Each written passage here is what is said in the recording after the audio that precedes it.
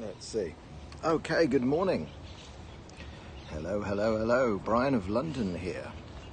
And just hold on 1 minute while I brush the crumbs from my face. I'm also just going to share this on Telegram, which takes a second. We shall share it live. Hello to everybody. I might disappear for a second. Boom. Bam. And we should be back. Hello. Hey, hi Colleen. Nice to see you. I'm back in my forest. And it is stonking hot. 30 degrees is what it's going to go up to. I'm sure it's close to that already. And if this stream goes crazy, i.e. if the camera flips around and I have to just close it, it's because my phone has a problem. My dear little iPhone, I don't know, it's got some crazy thing where it keeps pushing buttons, and in fact I'm rather scared it's going to retweet something nasty or say something horrible without me doing it, because I got to get it looked at. But the Apple servicing in this country is abysmal, so I don't know how to do that. I've got to probably buy a new phone, get this one fixed, and then hand this on to someone. Anyway, so if you want to go to brianoflondon.me/donate and help me do that, that would be appreciated. But anyway, identity. Identity. I've talked about this before. If you don't know, JC, the great comic messiah himself, John Cleese, is in trouble. Yeah, you're not snowflakes. People listening to me are not snowflakes. I know that. God help me if this gets discovered by snowflakes, but this will melt them. JC, the great comic messiah himself, John Cleese, the proprietor of Fawlty Towers and the what can I say, the god of British comedy in Monty Python, he just pointed out that London was not a majority English city anymore, which is a fact. And Sargon did a good video last night pointing out that it's right, and pointing out also that this seems to have been the concerted policy of the current mayor of London to actually make it that way. And he makes videos proudly saying how his city is to be commended for the fact that it now has a minority of its residents born in Britain or in England or in London even. And what's wrong with it not being an English city? Well, you know, I'm with John Cleese. John Cleese said nothing wrong.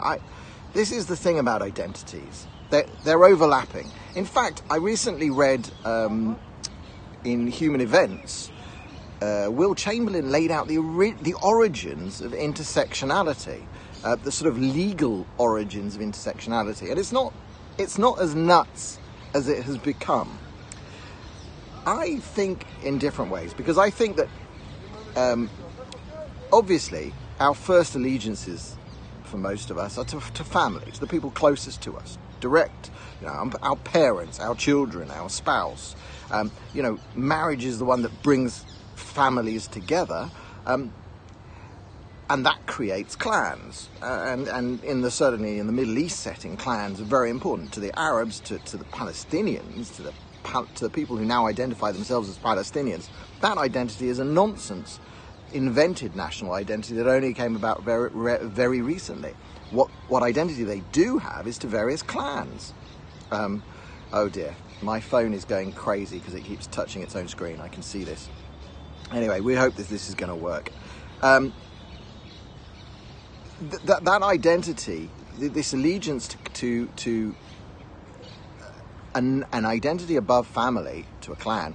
And then in the modern world, we have these nations and, you know, nationalism. And a nation is, in my mind, a very important step that we got to, because one needs currencies, one needs institutions of state, one needs secure borders and defense and things that cannot be done on an individual level. One needs trade within the country and then with more distant geographic regions. Now, where you draw the borders and stuff, that's what we've been fighting over for 200, 300, 400 years across Europe and elsewhere.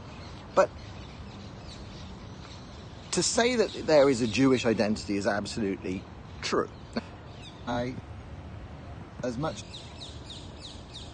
much as I would like to continue this Periscope, I don't think I can until I get a new phone, which is a pity. I'll have to do this.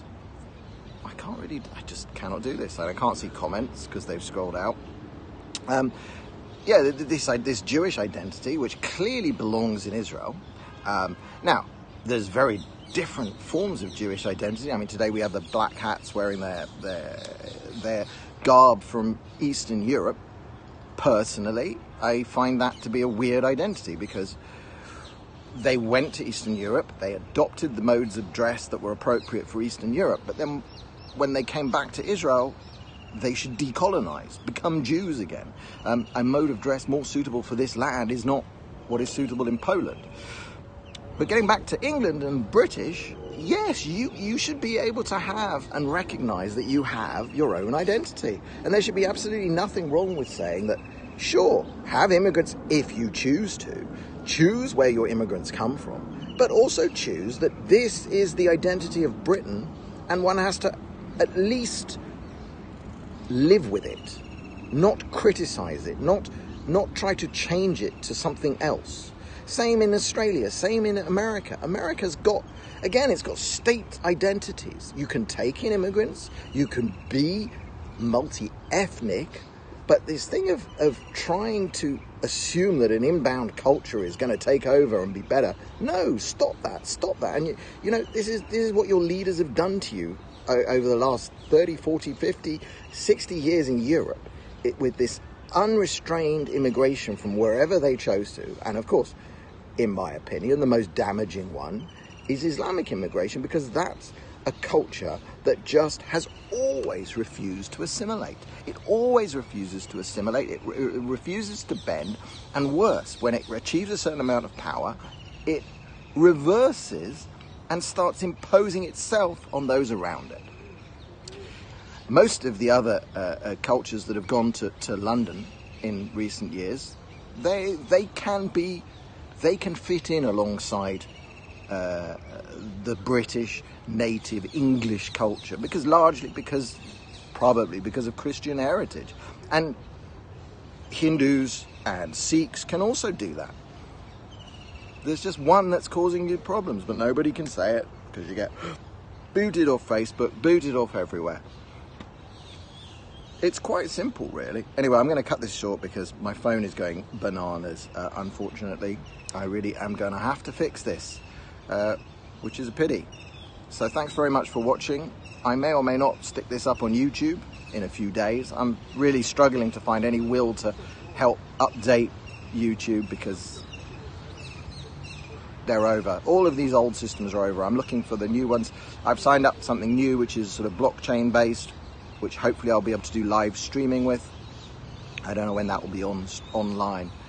But thanks very much for looking in. If you check out brianoflondon.me/donate, if you want to chip in and help me buy a new iPhone, that would be appreciated. Somebody sent me via Fundition is a site I'm using, which turns PayPal. You can donate with PayPal, and then it turns it into crypto, sends that to me, and I can actually turn that back into money quite easily. That's worth checking out, and it's decentralized. It's very hard for it to be taken down completely. So check that out. There's interesting things coming. The legal case in Australia is proceeding. We are looking for funding for it, and we've got some interesting leads to talk to on that. And still, if you have been affected by Facebook and Google's crypto advertising ban last year, please get in touch with me or check on brianoflondon.me/ there's a crypto section. Check on there, sign up for the court case. That's no win, no fee. But again, we're also looking for funding for bringing the case. But we're going to do it, and it's going to cause a stir because somebody's got to fight back. But yeah, John Cleese, Comic Messiah, he said nothing wrong. And great man.